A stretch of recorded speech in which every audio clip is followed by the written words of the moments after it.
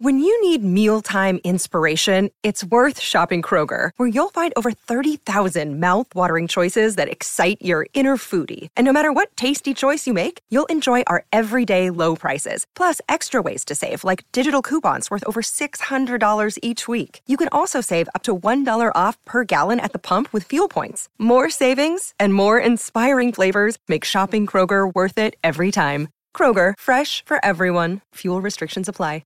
Another day is here, and you're ready for it. What to wear? Check. Breakfast, lunch, and dinner? Check. Planning for what's next and how to save for it? That's where Bank of America can help. For your financial to-dos, Bank of America has experts ready to help get you closer to your goals.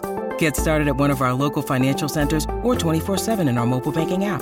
Find a location near you at bankofamerica.com/talktous. What would you like the power to do? Mobile banking requires downloading the app and is only available for select devices. Message and data rates may apply. Bank of America N.A., member FDIC.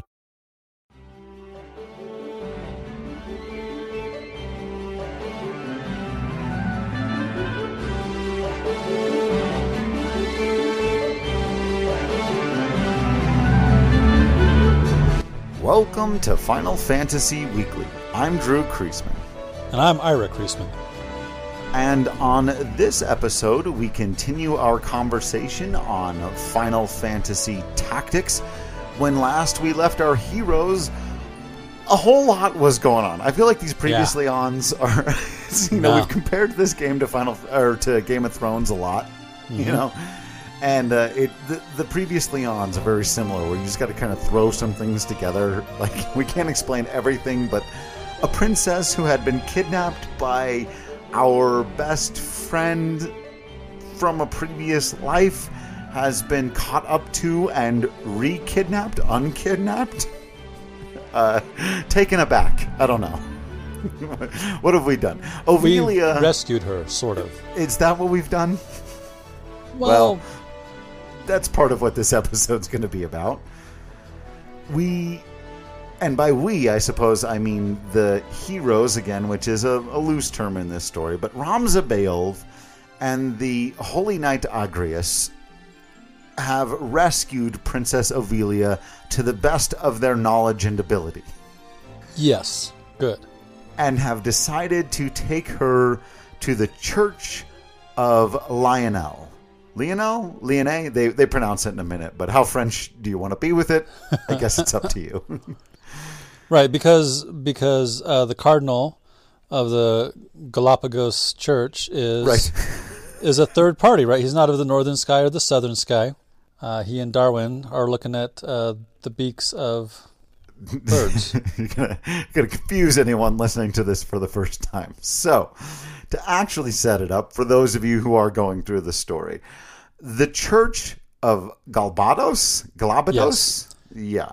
Is seen to be a third neutral party right now, right? We've got Dukes Larg and Goltana battling for power in the absence of the king who has died, and all of the things that go on with that. And so our heroes have thought this Princess Ophelia, who had been adopted by the king, who should maybe be the heir, let's just get her out of the way so she's not a pawn and or murdered in all of this political goings on. We're going to take her to the church so that Larg and Goltana can battle it out amongst themselves, but we can at least save this innocent princess, right? We've got a goal.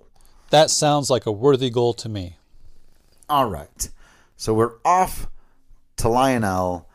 And on the way, once again, our heroes stumble upon a person being pursued by brigands.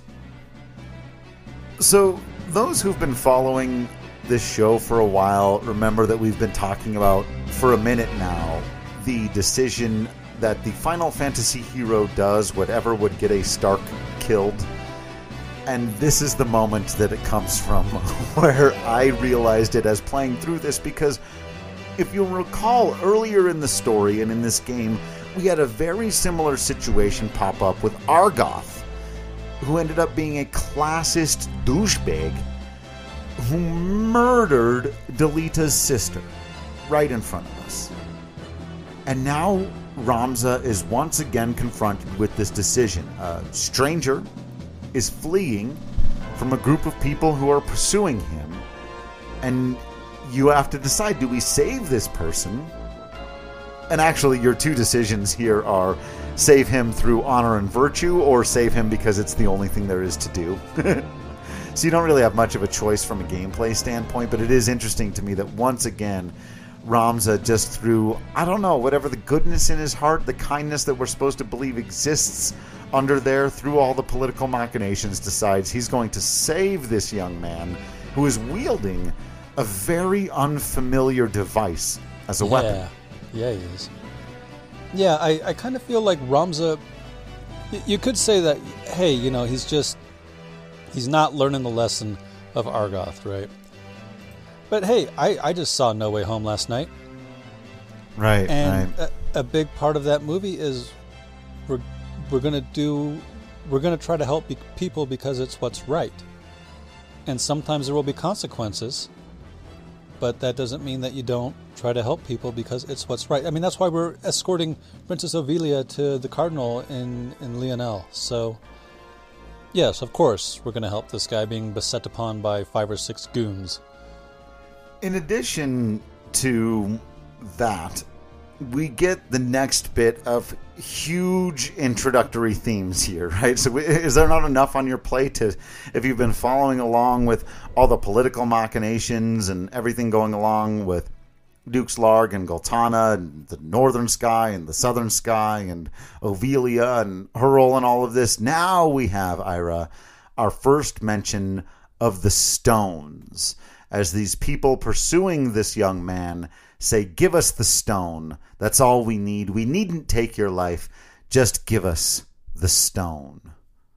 Stone? What stone? I don't have any stone. I don't know any stone. What are you guys talking about? I have no idea what's going on here. And so again, as any good RPG heroes do, you save the young man who appears to maybe be the good guy. Yeah, certainly. Well, I mean, he wasn't pursuing them. Fair enough. Right. He was the one not threatening murder. So you save him. Mm-hmm. Now, I have to ask you, Ira. Uh-huh. If you recall our first playing of this battle. And the fact that this is actually a very difficult battle to get through, especially if you weren't used to strategic tactical RPGs back in the day, with just the fact that the bad guys have kind of a fort that they can hide behind, and you really have to be thoughtful about the way you approach this battle. And it took us many, many times to win. Yes. And I assume you recall that we adopted a particular phrase for many years. Oh, yeah. To this day, though Indeed. Less so. Yes. And I can't remember how it had been phrased. We have the War of the Lions script in front of us. But when you finally win, of course, Mustadio thanks you. And we learned that his name is Mustadio, which was this phenomenal name. And I, as a very young person, had replied, well, no prob, Bob. Because that was a phrase that I had learned as a young child. And you replied, not Bob. No problem, Mustadio. So we said for years, and this is something that, like, this had to be just you and me are the only people who in our lives ever said no prob Mustadio for years. Yes. No prob Mustadio. We got to bring it back. No one will know, but no, just you and me. Yeah. No prob Mustadio. But now we are introduced to this character. What a fantastic name, the machinist Mustadio. Yeah, he's quick character study, right? So he wears overalls in the battle. He wields a pistol. Got the long hair and the ponytail. I can appreciate that. Yeah. You know, he's running away from these goons who some of whom have his father held kidnapped. That's part of the point too here. His father's being held and he's looking for help. So as we come to talk to this young Mustadio, he describes himself as a machinist and asks if Rams or Agrias know what machinists are. And Agrias does a little bit. She mentions that they say that the ruins of a lost civilization lie buried beneath the city streets of Gog, the Clockwork City. She says that relics from the age of Saint Ajora, when airships, numerous beyond counting, filled the skies, and men of iron walked the city streets. But the art of crafting such things was lost, if it ever truly existed at all. And I can't help but in our modern mind think of that as a description of Final Fantasy XII's Ivalice, with all of the airships in the sky and the judges, the men of iron, walking the streets. Absolutely. And we've talked about this before, but fantasy stories, speculative fiction often has that ancient society that was maybe a little more technologically advanced. We talk about Atlantis sometimes as a sort of parallel to that in real world myth, legend, and folktale. But I finished Stranger of Paradise not that long ago, and man, the Lufenians are that also, sort of. Right.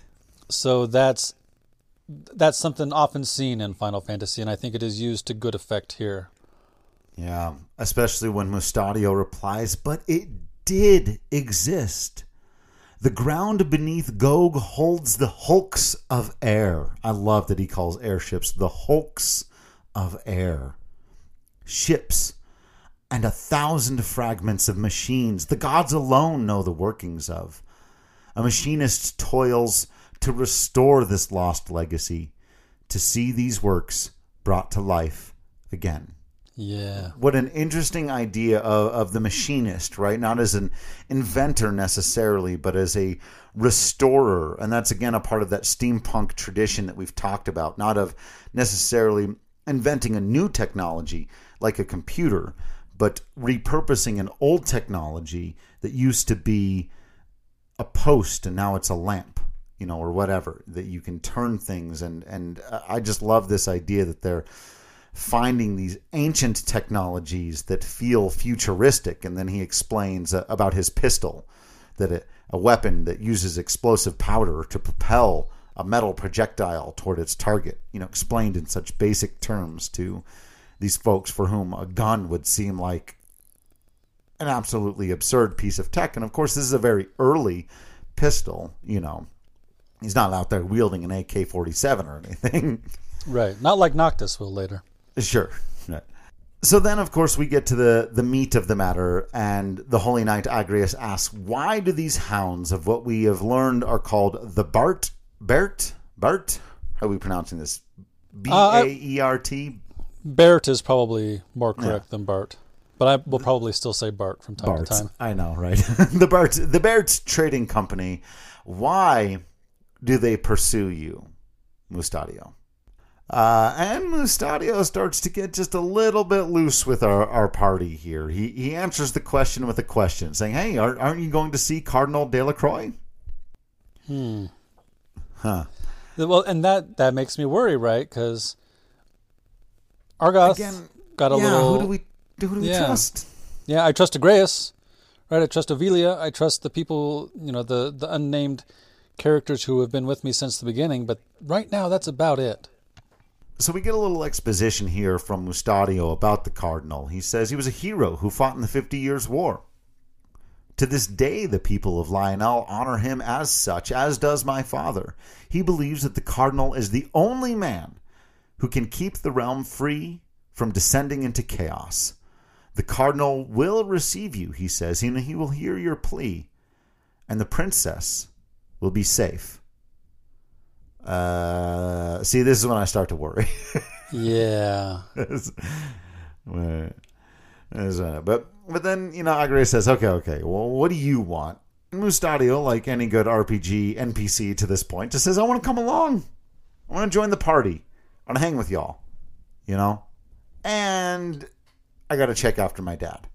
Like you mentioned, Dad is imprisoned. He wants to get Dad out. Let's join the hero party. That may be a way to do it.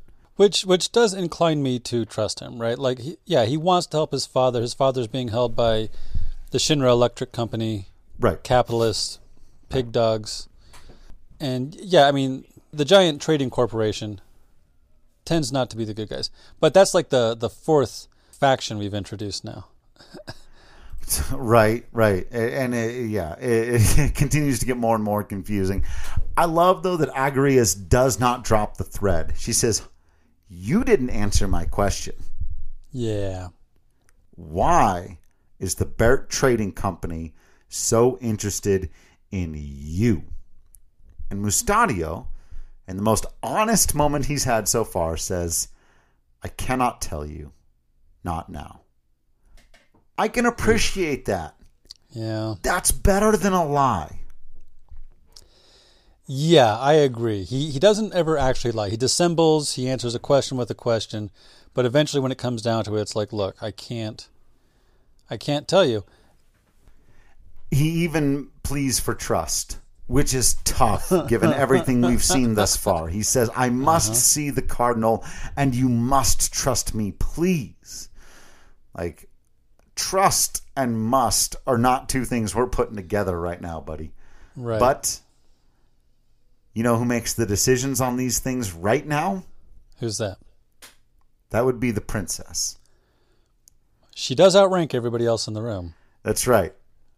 And there's this great mirrored moment, if you'll recall earlier in the story, when Larg entered the room and a couple of people kneeled who knew they were supposed to, and Argoth didn't because he didn't know he was supposed to.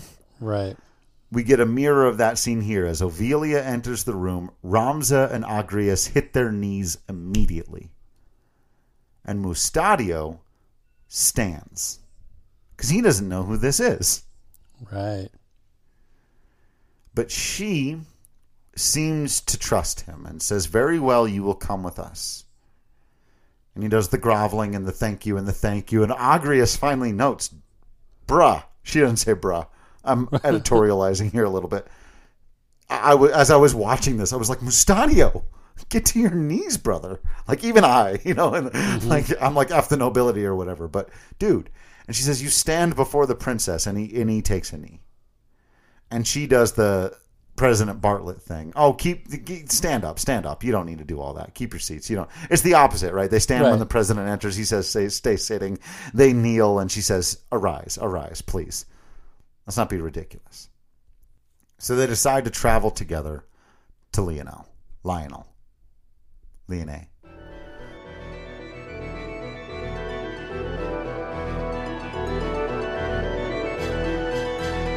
Now would be a good time to go back to the pub for some rumors.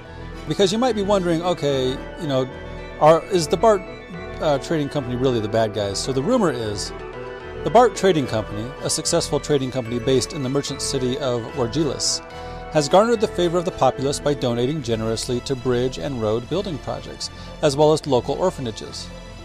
Okay, good. You know what? Philanthropy. Excellent. We've talked about philanthropists before on this podcast. Yeah. But not all of the talk surrounding this company is favorable. Many say the true source of the trading company's wealth is of a most unsavory nature. Opium smuggling, slave trading, and even murder most foul. So like I've said, we've talked about philanthropists before on this podcast. Carnegie gave a lot of money away on his deathbed. One of the things that this description actually kind of reminds me of is the Black Panthers.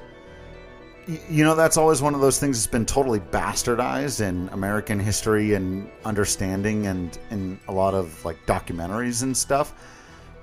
But there was a violent element to it.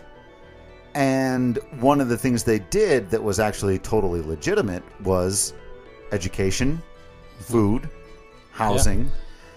The reason, if you've ever eaten lunch at school or breakfast at school, school lunch programs were pushed hard by the Black Panthers in this country when nobody else was pushing for it. Right. So again, we have in Final Fantasy Tactics, as you mentioned, our 5th or 6th or 7th faction, and none of them going back to the Corpse Brigade, who were sold to us as these like horrible mercenaries of death, but who, again, what were they fighting for? Housing, food, a livable wage. Right. A life. So as much as these Bart Trading Company guys, you immediately want to be like, well, to hell with them. Like, you get why. And remember in that great episode of The West Wing after 9/11 when Charlie makes the comparison between terrorist organizations and gangs? Like, there is a fine line between we're going to help you out and give you a sense of belonging, and we're going to twist your anger, which is legitimate, into a source of putting down other people and violence. And that's what happens when the powerful fight with each other, is that those who don't have power are left in a vacuum to do crap like this, right? So there's a confrontation with some of the BART Trading Company's hired goons. They want, they're still after Mustadio. And we were just talking about how Agrias is like, I don't know, man, you haven't answered our questions. I'm not sure what's going on. But the princess said, he's with us now. So she says, our way is his. If you wish no quarrel, I advise you to withdraw. And when you next see Ludovic, remind him that those who live by deceit are first to die by it. Mm-hmm. Ludovic being in charge of the BART Trading Company. It's Ludovic Bart or Bert. Right. I love that she backs Mustadio in this moment. And primarily, again, she pulls from her own source of honor when she says, those who live by deceit are first to die by it. She appreciates the earnestness and honesty she has felt from Mustadio and recognizes that these sellswords are out for money and power. Right. I imagine she's not a very good liar. Right. She's one of those people that if you're watching the television show at home and she's in a moment where she needs to lie in order to help the heroes, you're like, please tell the useful lie. And then she doesn't, and you're mad at her because she doesn't know how. She literally, it's like the invention of lying. Like she doesn't know how to do it. She truly believes in all this honor shit in a world where nobody has any. Right. I love her. Or where having it punishes you by killing your best friend's little sister, right? Totally. So again, as often happens on the long journey, after we dispatch of the brigands on the road, right, we have to stop for a bit of respite in all of this, and we get another just absolutely beautiful scene. I'm just going to, like, spoiler warning or non-spoiler warning or whatever for those of you listening. We finally get, don't worry, nothing horrible is going to happen right away. just because tactics has been so brutal and we get so few of these, it's just, we get this nice scene, Ira, where people are human. Yeah. It's really quite lovely. And so, as Lionel Castle sort of, presumably, they're looking at it. We can't see what they're seeing, but presumably it's coming into view in the far distance. And Lady Agrias stops and speaks to the princess and says, Lionel Castle, Highness, do you see it just beyond the mountains? You know, they're sort of waxing poetic on all of that. And then they sort of start getting into the issue at hand, and Ovelia asks, do you really think the Cardinal will aid us? And I'm so glad that Ovelia asks that question, because, like, there haven't been any good guys yet. Right, and she's no dummy. Right. She understands that she's put away in these convents because, they're trying to protect her or whatever, but she's also being kept out of the way. And she knows that the reason that she's out and about now is because they decided out of the way isn't good enough. And so Agrias does what she knows best to do, which is rely on the information she has available to her. And she says the Cardinal is said to be a man with utmost devotion to the crown. Even amid this turmoil, he has held the middle ground, siding with neither Duke Larg nor Duke Goltana, so I do not think him a man to sully his honor by handing you over to either side. That's sound logic. Yes. So even though she may not be a very good liar, she does have a little political savvy there. She understands what's going on around her, but boy, the second she said that, my brain starts going, oh no, what is, what is the third option? Yep. And Ovelia, I love this choice of words because she is, first of all, a religious, pious person before she is a logical person. And so rather than accepting the logic as foolproof or that there couldn't be any problems with it, she says this, I pray you are right. Which in a certain reading, you could say, God, I hope you're not deceived and naive, Agrias. Yeah. I pray that you are right. Not I believe you are right, not I think you are right, not I know you are right. I pray that you are right. Because they don't got a lot of choices. And then Agrius gives a little more logic and argues a little bit more, but Ophelia's sort of moved on to her general problem in life. And she says, and I love this line so much, Ira, she says, "Would that I were born no princess." And I get that. And it's an excellent line. And I don't want to be in her position either, but is the other option Tetra? Right. Think of all the people who have it less off than you. And yet, do we want Ophelia's life? No. But, and that's as much about, or let me put it to you as a question. Do you think that's as much about because she's a woman? Because if she were the stepbrother of the now dead king, would that person just be in charge now? Right. So is that a reflection on how women are so frequently treated in these sort of medieval era-esque games and stories? Exactly right. This is a comment on agency.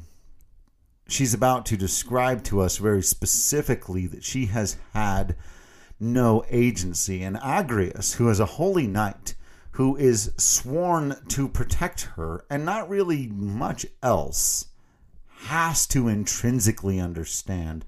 And all she can say, and again, this gets very much to the point, is, "My lady." Ellipses. Just not much else to say. And then we get the most words we've heard from the princess to this point in the story. She says, "My entire life has been spent behind sacred walls. The only sky I've known, hemmed by slate and stone. Did you know before I was born, I was sent to Orbonne? I was in another monastery?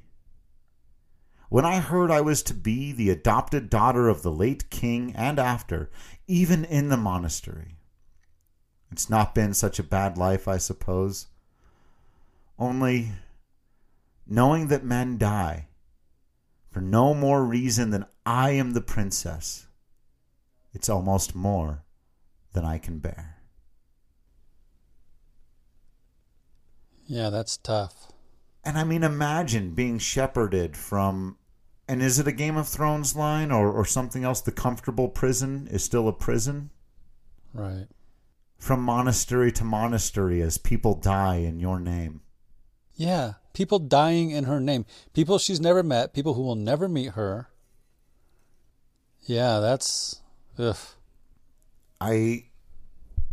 Ophelia is one of the people in this story who I try very deeply to empathize with, because almost none of us really know what that's actually like. Right? Like, that's just something we can hear a person say. And again, like you said, especially those of us who don't have much. You go, how can you complain about your feather beds and your silk sheets and your beautiful clothes and your personal guard, who you're here complaining to? But she too is a victim in all of this.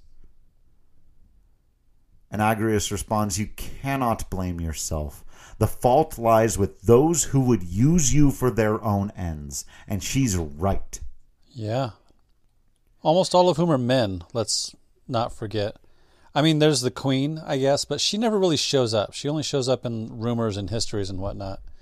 It's the Dystargs and the Goltanas and the Largs and the others who will remain nameless for the moment who are scheming. Yeah. So I do wonder sometimes if speculative fiction or Final Fantasy has a way of saying, hey, really it's the men. It's the patriarchy. This is a comment on the patriarchy. It absolutely is. And during this entire conversation, Ophelia is kind of fiddling with leaves off of the tree. She's talking to Agrius, and she just kind of keeps picking leaves off the tree. Like it's some kind of a nervous tick. It's so beautifully done, even in its primitive graphics. It just seems like she's doing something to keep her hands busy because she's having such a mental issue here, right? And then she says to Agrias, there was another girl at Orbonne. And she told me that she too had lived her entire life within monastery halls. And we joked that we should share such a strange fate, and it was a weird thing to laugh at. They're laughing at their own pain, these two young girls. It reminds me of your book, of piety and temperance, of, these young girls who don't have any connection to the outside world except each other. They only find authenticity in each other. Again, this is about the patriarchy. It's not an accident. Right. So I love that we get a connection here. Because Agrias knows who the princess is talking about. She says, "You speak of Lady Alma of House Beowulf." And we kind of glossed over it, but Ramza has he didn't crash the party here, but he saw that they were having a conversation and sort of stands off to one side not to interrupt. He's dropping some eaves here. Yeah. But yeah, they're talking about his little sister. And Ovilia says, "Yeah, she was my only friend." What if,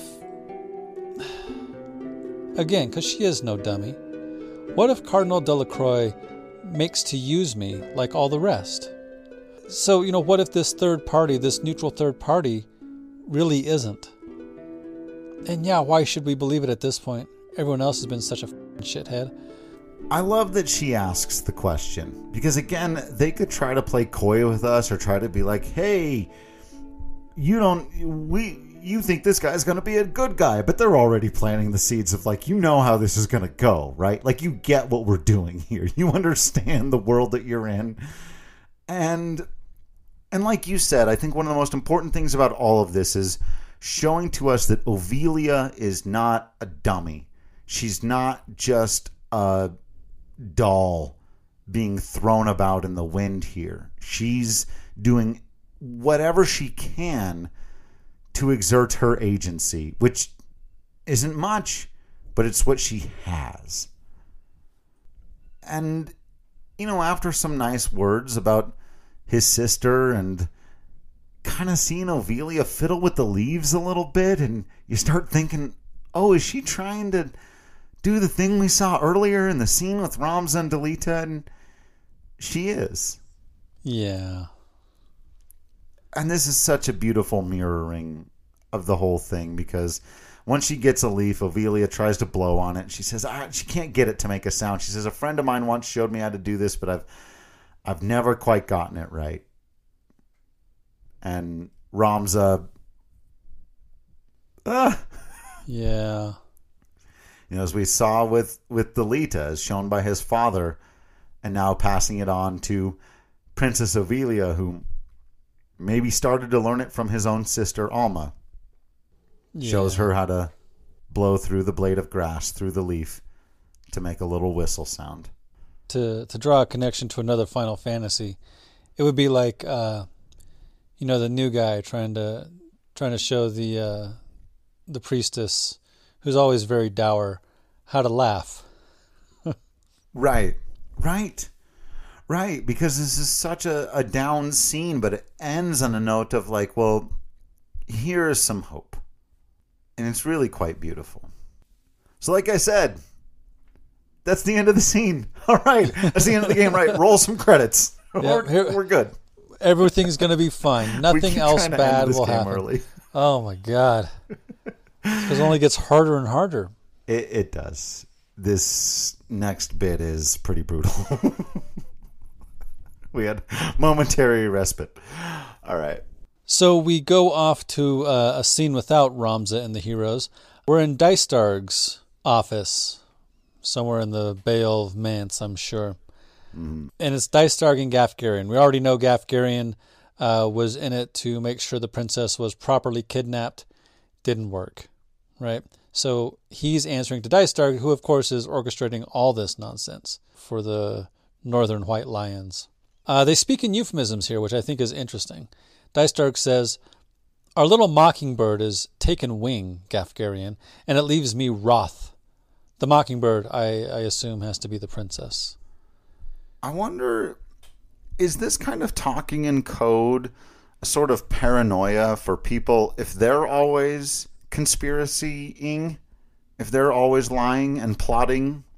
Do they assume that anyone else around could be lying and plotting and scheming, and so they speak in code just in case? Even just amongst themselves, perhaps. Right. I mean, it's not like, they're in the Oval Office and somebody's running a recording. Right. But, I mean, maybe there's a servant around who's actually a spy. That's interesting. Yeah, the guard standing in the corner, from Monty Python. Could be anybody. That guard in the corner could go and say, that's how paranoid these guys are. Right. So he says to Gafgarian, we cannot have her free. Catch her, crush her, and make silent her song. Lady Agreus is in the others as well.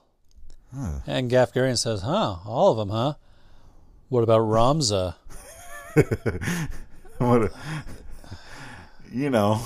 Even the people he works for and is ostensibly allied with, he can't stop poking at him.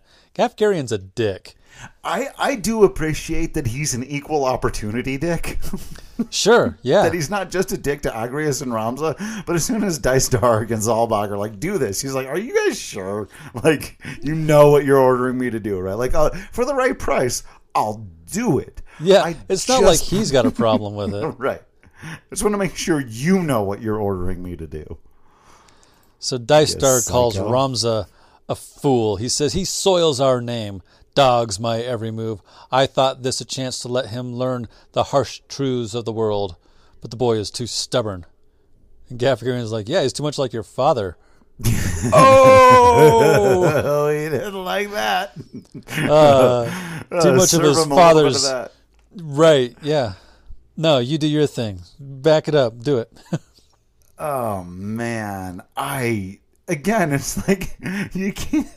Gafgarian's got a wit and a fierceness about him that you hate when it's like a sport. There's the thing in sports, they say the athlete who you hate him when he's on the other team. God, you hate that guy. But if he's on your team, you're like, yeah, get him. Get him. So Dicedarg says, Father coddled the boy too much. If he stands aside, more the better. Should he interfere, there's naught can be done. It's a bastard anyway, right? Yeah. What does he care? He's basically a commoner. Yeah. And you, his brother, the blood curdles. If the Cardinal moves to defend the Mockingbird, what then? Duke Larg himself could not reach them in the umbrage of the church's wing. And I think that's an interesting use of the word umbrage. Because I do too. In modern language, we tend to use umbrage to mean take offense, right? You take umbrage. But in this case, umbrage means the shadow. Yeah, literally under the umbrella of. Right. And that he doesn't know which way the church will go at this point is intriguing as well. But Dicedarg's not worried. Yeah. That potentiality has been addressed. Oh, my lord, you're ever 3 steps ahead, says Gafgarian. You are a frightening man, Dicedarg Beowulf. Yes. Yes, you are. Dicedarg's like, that's right, I am. Would it not be prudent, then, to better guard your tongue? There are so many frightening ways to silence a bothersome one. I would bet money this is not the first time somebody has threatened to cut out Dicedarg's tongue. Or, Gafgarian's? Gafgarian's tongue, yeah. Yeah? Look here, still got it. Yeah. Yeah, right? People have been threatening that for a while, dude. Probably when he was a child. I'm Shut sure your mouth, Gafgarian child. has clearly been... He's so good at shit talking, he clearly didn't start just like a year or two ago. Oh, man. Gafgarian, not above a little boot-licking. Come now, my lord, I am ever your faithful man. Ever. And not near so stubborn as a particular knight devout, if I might be so bold. Ooh. Always trash-talking her even when she's not in the room. Come on, bro. Agrias will kick your ass. I love it. So speaking of the patriarchy, is Gafgarian that dude who's like, oh, girls can't be knights, And of course totally. she would be a holy knight instead of a dark knight, because girls like pretty things instead of dark things. But she's not even that good at it. He's like, literally the guy who would trash talk Brienne of Tarth right up till the moment she was murdering his face. So Gafgarian says, speaking of missteps, what buffoon did you put in charge of taking the princess kidnapped? We were beset in Dorter as we gave chase. Not quite how we'd discussed. I'm sure you'd agree. And Dystarg, and he's poured himself a drink at this point, and he walks to the window, and he says, the men I sent were found dead in the woods near the monastery. Someone has caught wind of our plan, and it seems is intent on disrupting it. No matter. As long as Ovilia remains with Lady Agreus, we will have chance enough to steal back our prize. So the kidnapping of Princess Ovilia was not meant to be by Delita Hyrule. Ah, and Gafgarian totally unwittingly and unknowingly mirrors the ideology of Princess Ovilia. Nice. And he says, I pray that you are right. For both our sakes. Yeah. Yeah. Because Gafgarian just doesn't want to end up dead. Right. That seems to be his whole point, right? Which I get. Like, he's not responsible for most of this either, right? He's Cloud after a sense, or who Cloud thinks he is at the beginning of Final Fantasy VII. At the beginning, right? He's Cloud at the beginning, right? Right, because there's Avalanche versus Shinra, and he just wants to get paid and not die. Right. And I understand that. For all that he's a shit-talking asshole, right? Patriarchy neckbeard dude, he's just trying to survive in a world that is not nice to anybody. So after a small bit more of travel back with our heroes, they arrive indeed at the castle of Cardinal Delacroix, and a little bit of speaking with the people outside, but you get the idea. They're let in. There's all this beautiful candle lighting and inside castle and ornate table and all the things you do when you go and see the holy church man. Right. It's after a fashion to be like seeing the Pope, right? I'm not sure he's in charge, but he's high up in the church. Yeah, we start to get a little bit of that here. Like, what exactly is the church hierarchy? Because they start to reveal some of that to us here. So, not unlike our introduction to another leader in this world when we first met Larg, the Cardinal immediately seems very Dumbledore-esque. Very happy to see us. Yeah. Very, I will help you out. I would love to lend whatever help I can. I'll send a small dispatch courier to the city, Belande, to help out with some of the news of what's going on here. I want to look into Duke Larg's misdeeds and ensure him that no harm shall befall you, princess. Thank goodness. Big sigh of relief, right? Huge moment where we go, thank God we did the right thing, right? We took her to the right place. And then Agrias says, Your Eminence, do you believe that the High Confessor will hear our plea? And we're introduced to this concept. And again, the Cardinal gives us, assurances. Fear not and all that, you are in my care now. The princess can scarce feel at ease while those tasked with her safety are vexed with such worriment. You may enjoy the comforts of the castle, he says. Wanting though they are, he tries to act as though they're very humble brag. Very humble brag. Yeah. That is a humble brag. That's yeah. But we will await for the reply from the politicians, basically. Right. Ugh. Sorry, we're spoiling with our yuckiness, but come on, right? We've been in this world for a minute. And then he invokes the saint. Yes. And things get much more deeply, spiritually confusing, conflicted, difficult, what have you.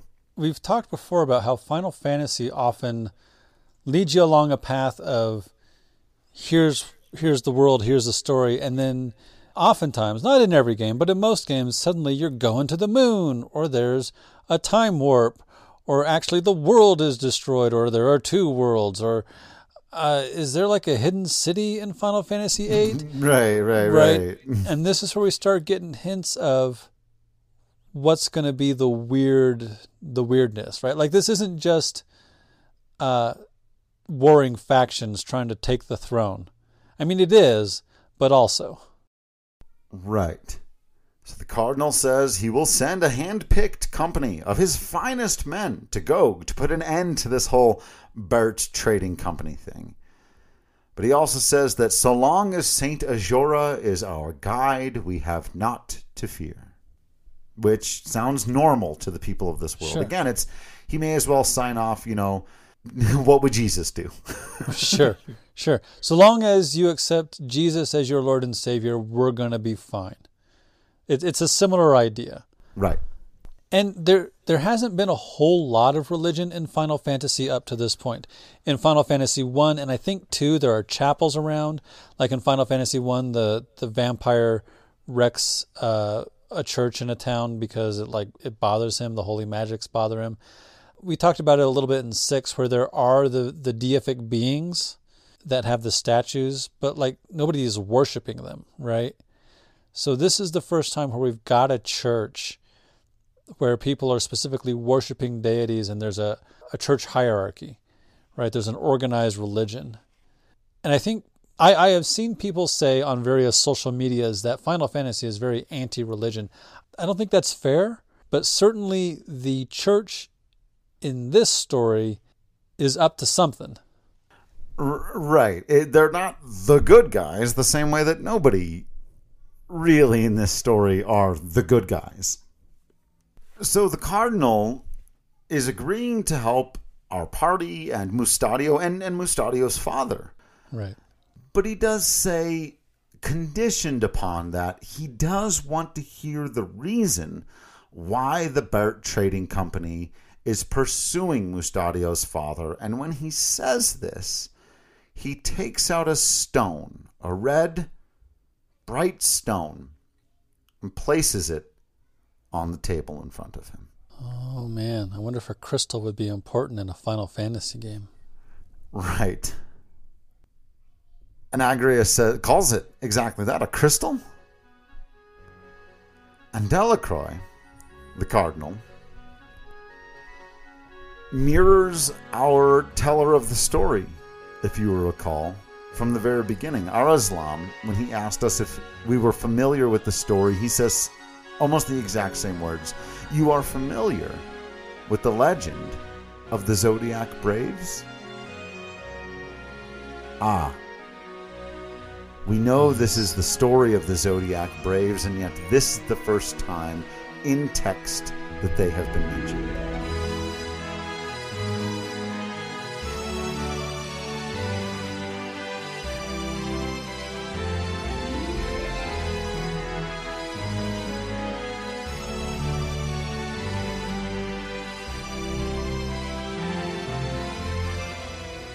So Agrias here gets to take the role of the one who doubts. She's a holy knight, right? She's a paladin.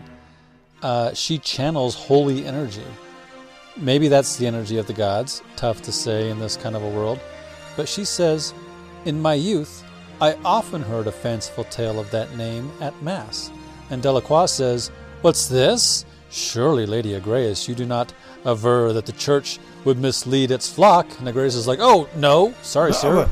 I didn't. I would never question. Yeah. I didn't question the church. Gosh. She probably got in trouble once or twice, not being able to lie, for questioning, the people in charge of wherever she was training.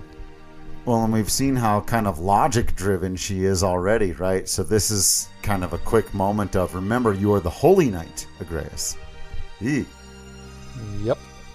So Ovilia the Pious.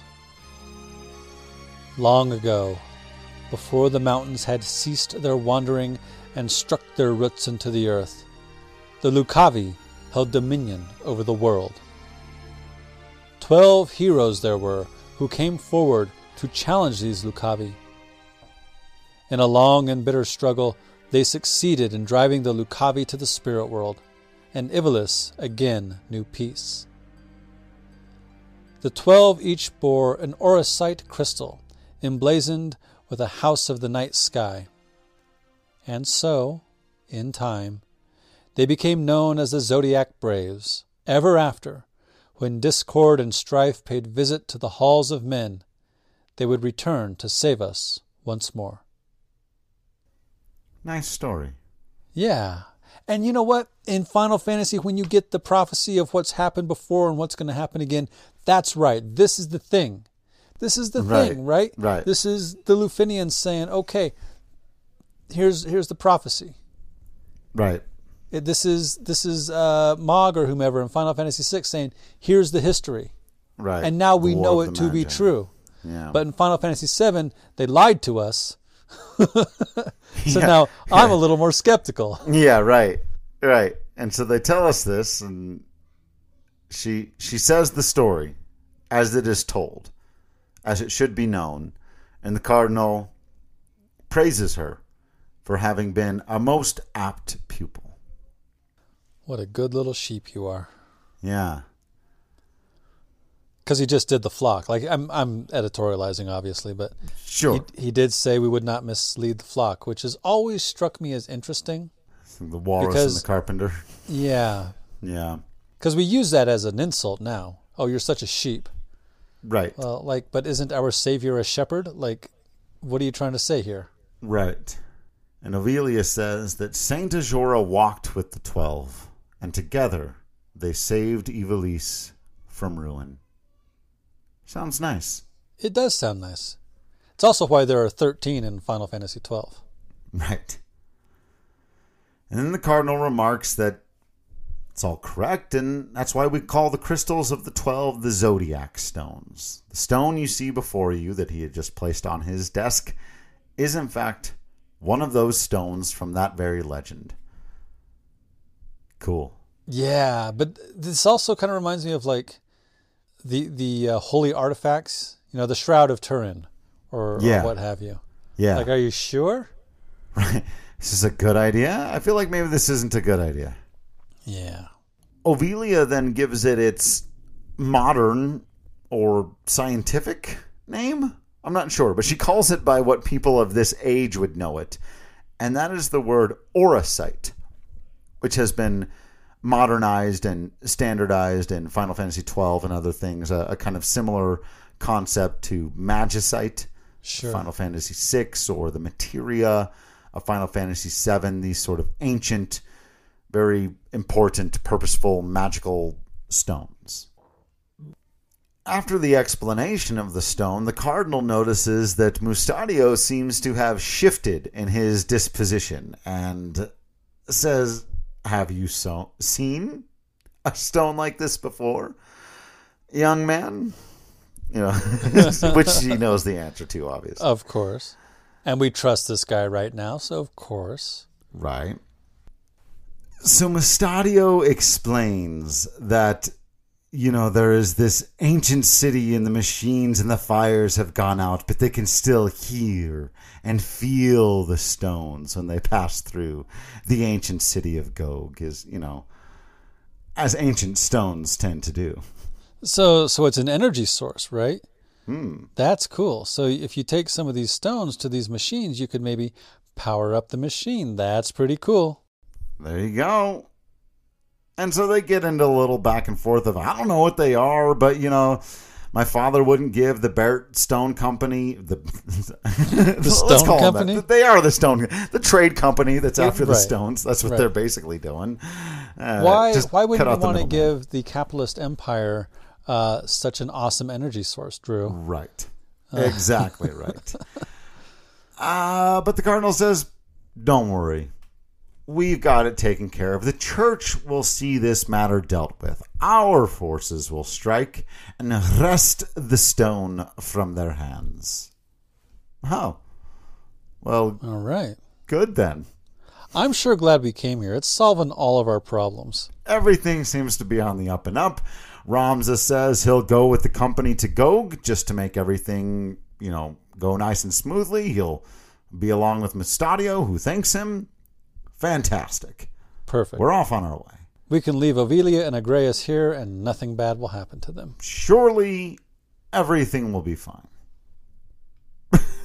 There is a nice little exchange here at the end when Ovilia says, I can only wish you well. Small aid, I know. And Ramza says, your words are all the aid I could ever ask. Is Ramza sweet on the princess? I think a little bit. And is the princess sweet on Ramza? Less so. I think she just generally is trying to seek out authentic people. Sure. Who is somebody I can be myself around? Yes. Who's not going to try to use me as a chess piece? Right. Makes as much sense as anyone. So there is a flashback that you can get, but only if you go into the journal section or the chronicle section or whatever it is, which describes what happened right before we met Mustadio. So it's between Besrudio, Mustadio's father, and Mustadio, and he says, take this, take it and run. And Mustadio says, run where? And then Ludovic's guys are pounding on the door, like, we know you're in there, you freaking archaeologists, always getting in our capitalist way. And right. Mustadio's like, Dad, I'm not leaving you. And Dad's like, no, I can't run. My leg is what it is. I'm old. You got to get out of here. And Mustadio's like, do you really think I could leave you here alone? Besrudio says, that stone has the power to destroy entire kingdoms.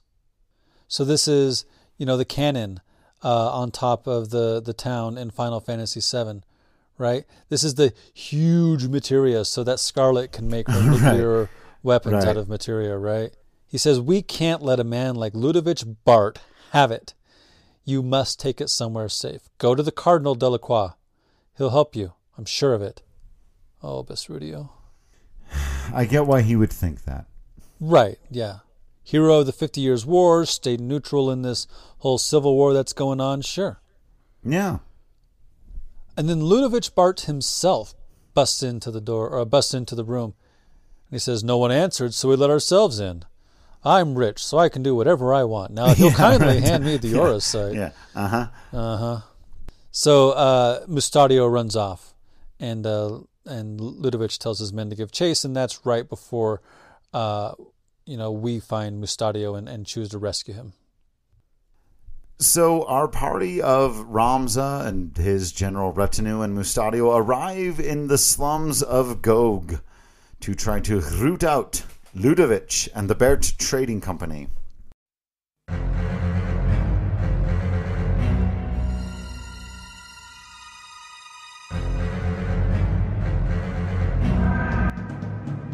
So, and Mustadio's, they sort of split up to try to figure out what they're doing, and Mustadio's taken captive, and they come upon Ramza, and Mustadio apologizes. And Ramza says, have they hurt you? So I like this because on the one hand, can we trust this guy? He wouldn't tell us what's going on. But this guy's Ramza's friend now. Yeah.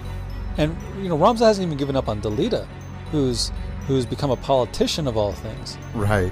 So Mustadio is his friend now. Have they hurt you? I love that.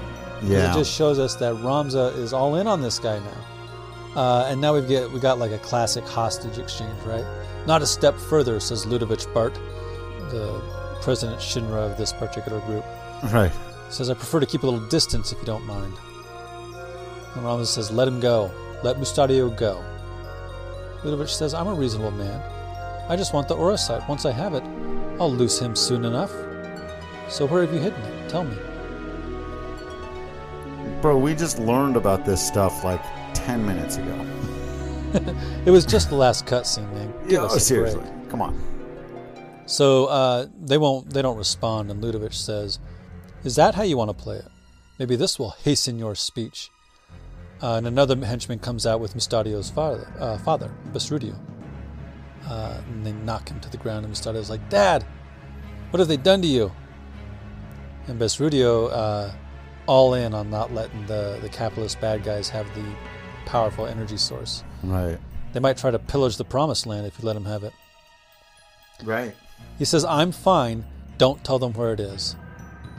And so the henchmen grab Besrudio and drag him inside. And Ludovic says, well, feeling a bit more game now. So Mustadio looks at Ludovic and he looks at Ramza and he says, There's a chimney just behind you, Ramza. You'll find it there. So Ramza goes to the chimney and he digs about inside and he pulls free a sparkling crystal. And now we get the back and forth. I've got it, let them go. No, give me the stone. Right, that whole... No, yeah. you release them. This no, thing, give yeah. me... No, yeah, the back and forth. The thing, I'll put it down and walk away. You said it there. Yeah. So Ramza tosses the stone at Ludovic and grabs it. He says, wow. Ludovic does. He says, a true zodiac stone at last.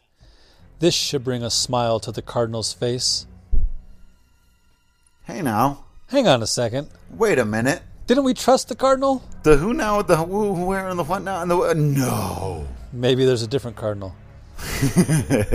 Maybe he means the other Cardinal. Every time I see the title of Cardinal, I can't help but think of Tim Curry in that Richelieu. Disney Three Musketeers. Yeah, the Cardinal Richelieu. You first. Yeah, totally. Nobody in that movie sounds French. Yeah, but I love that movie. Yeah, so dumb. It's yes. Yes. Anyway, Oliver Platt is in them. Whatever, it doesn't matter. Chris O'Donnell, Oliver Platt, Charlie Sheen, and Kiefer Sutherland. What a movie! What a stupid movie. Oh, so yes, the Cardinal's face bring a smile to it. He says to Ramza and Mustadio, "You've been most helpful. Pity you've outlived your usefulness. Kill them all." And Ramza has the Admiral Akbar, it's a trap moment. The Cardinal was with them from the start. What? It's a trap, Legolas.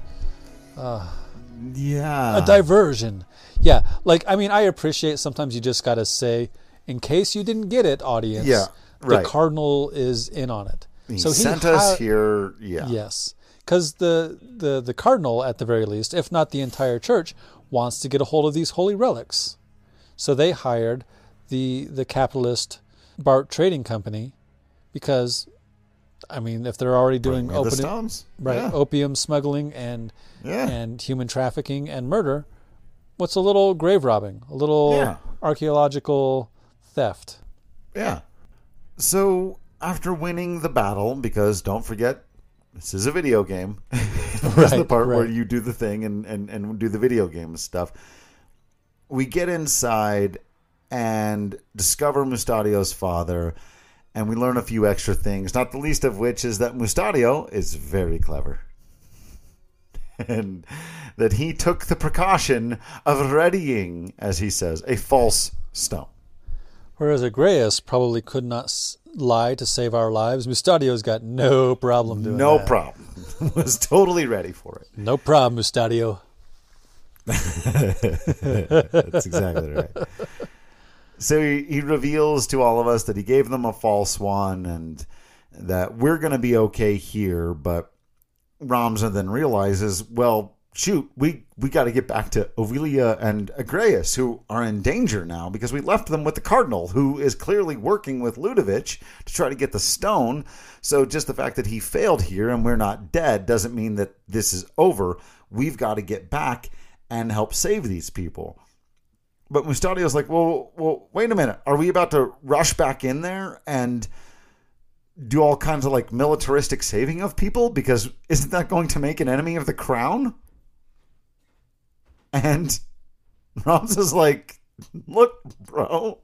Right. I done swore off all this stuff. And Ramza gets to give a nice little speech here. He says, the people tire of war. They tire of these endless struggles for power. They are afraid and they seek salvation. The Cardinal means only to use this legend of the Zodiac Braves to bring it to them. Only once he's gathered the stones, he'll summon the Zodiac Braves and use their power to rule. Seems a logical conclusion for Ramza to make. Sure. Based on what he's seen so far. Yeah.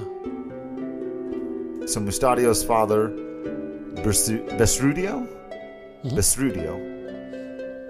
agrees and says we cannot give the stone to the Cardinal. and we have to rescue Ovelia and Agreus. Estadio says yes indeed, and we will. But the roads leading to Lionel Castle will surely be blockaded. We'll never be able to approach them, overthrow them by force. So we're going to have to take a ship into town. We're going to go incognito. It's time for a little spy activity. We've been a little too much out in the field, don't you think? So everybody, very quickly change your class to thief. Yeah. All right. Right. Go into the menu. We got to go incognito here. We've been marching around too much. And then, as the party arrives back at the port city of Argilis, Ramza runs into an old friend. Cogs and gulls. No hint of Lionel's griffins.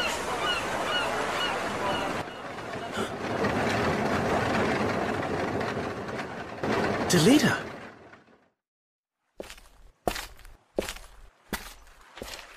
What brings you to Argilis? We have ears in many places. Few things escape our hearing. Our? I say this for your sake, Ramza. Return to Igros. Delve no deeper into matters of royal maidens, or those of sacred stones. What have these ears of yours been telling you? You think to save a princess from a burning tower.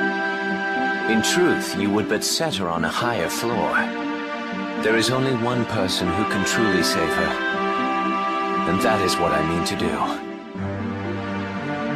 Just what do you imply? It's simple, really. Noble endeavors do not always reach the end that we desire. You cannot save the princess. However hard you endeavor to save her, you would do well to remember that.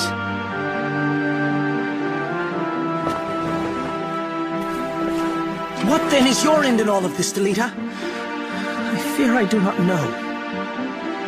The Dukes Larg and Goltana, your brothers and all the rest. They are all of them swept up in a mighty current. A current they cannot see or feel. I simply swim against it. Nothing more.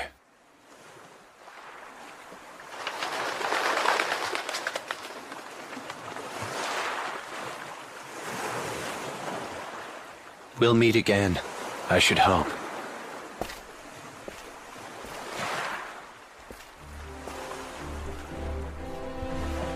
That's it for this episode. Thanks for listening, and thank you to everyone who's reached out to us. Feel free to let us know what we missed, got wrong, or should have mentioned by following us on Twitter at FFWeeklyPod, or you can email us at FinalFantasyWeekly@gmail.com. Of course, Patreon is always the best way to get a hold of us. You can do that at patreon.com/FFWeekly, and don't forget to check out patreon.com/DC Productions for more video game talk and also conversations on all kinds of other nerdy topics, including comic books and Star Wars and other video games and a whole lot of fun stuff over there. Thanks for listening, and join us next time when we continue our conversation on Final Fantasy Tactics.